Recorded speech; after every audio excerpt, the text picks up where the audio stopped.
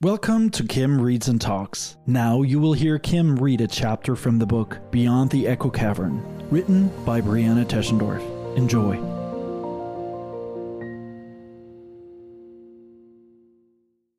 Chapter 1. Before I read it, there are 2 quotes. My heart and my flesh fail. Let them fail. For God is the strength of my heart and my portion forever. I search for words like jewels or stars or flowers, but I cannot find them.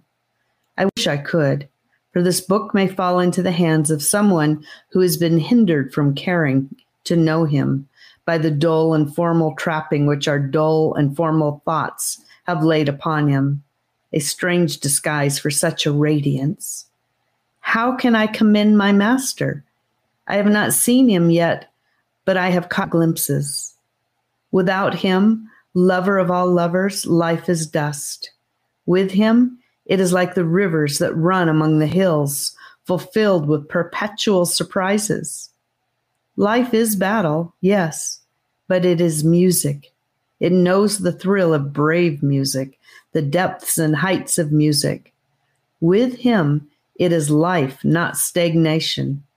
Blessed is the man who trusts in him. Amy Carmichael from Gold Cord. Next quote. In both cathedrals and crystals, there's a sense of permanence and tranquility that transcends the buzz of surface life.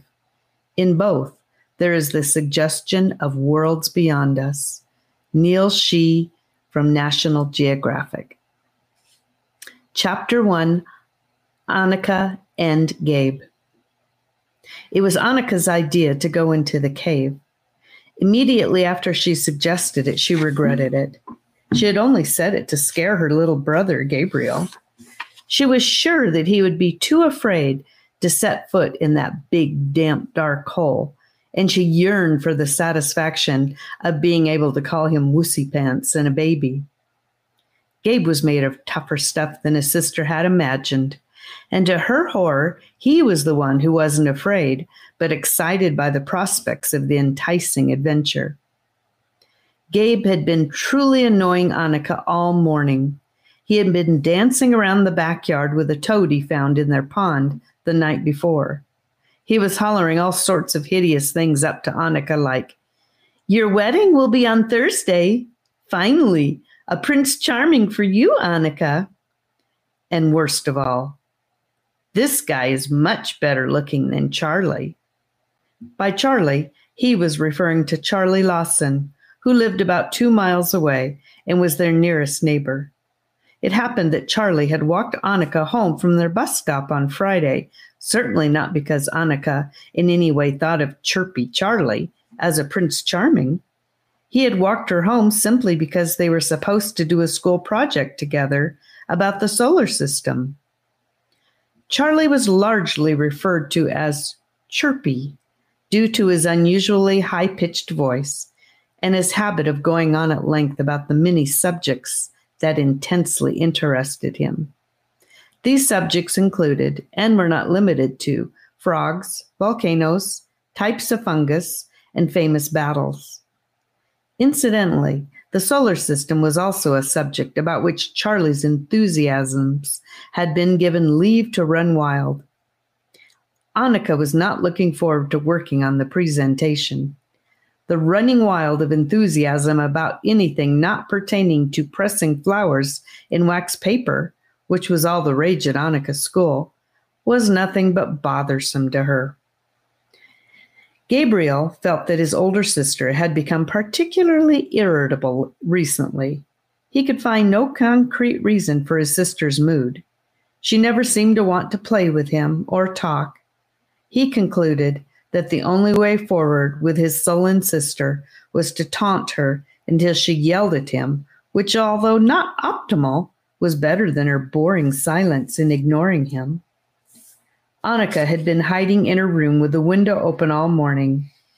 Gabe caught a glimpse of her looking out from time to time, but he couldn't tell what she was doing in there. It annoyed him. Around 11 o'clock a.m., he got bored and restless, and he started to hit the side of the house with a stick. an activity less satisfying than he had expected. Therefore, he was particularly pleased when his Aunt Persephone opened the back door and pushed Annika out onto the sunlit porch, calling, "Gabe, I am sending you and your sister out for a walk." Aunt Persephone had once been something of an adventurer and had traveled all over the world. At the time of this story, she was a robust and singularly happy woman of about 60 years. She had once read that sunshine was one of the most important ingredients for a satisfied life. Since she herself had lived a very pleasurable life, mostly out of doors, she did her best to see that the children also spent as many waking hours as possible outside in life-giving sunlight. The children had lived with Aunt Persephone since their parents had been taken from them while having an adventure of their own, an adventure which had ended sadly, but had been worth it.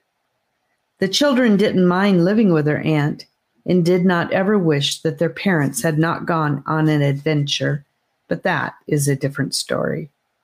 End of chapter 1. Thank you for listening to Kim read a chapter from the book Beyond the Echo Cavern by Brianna Teschendorf. Beyond the Echo Cavern is available in print and digital form on the website diversebreakthrough.com. That is, diversebreakthrough.com. If you want to show your appreciation, subscribe to the podcast and leave a review so more people can discover Kim Reads and Talks. Thank you, and come back tomorrow for yet another chapter.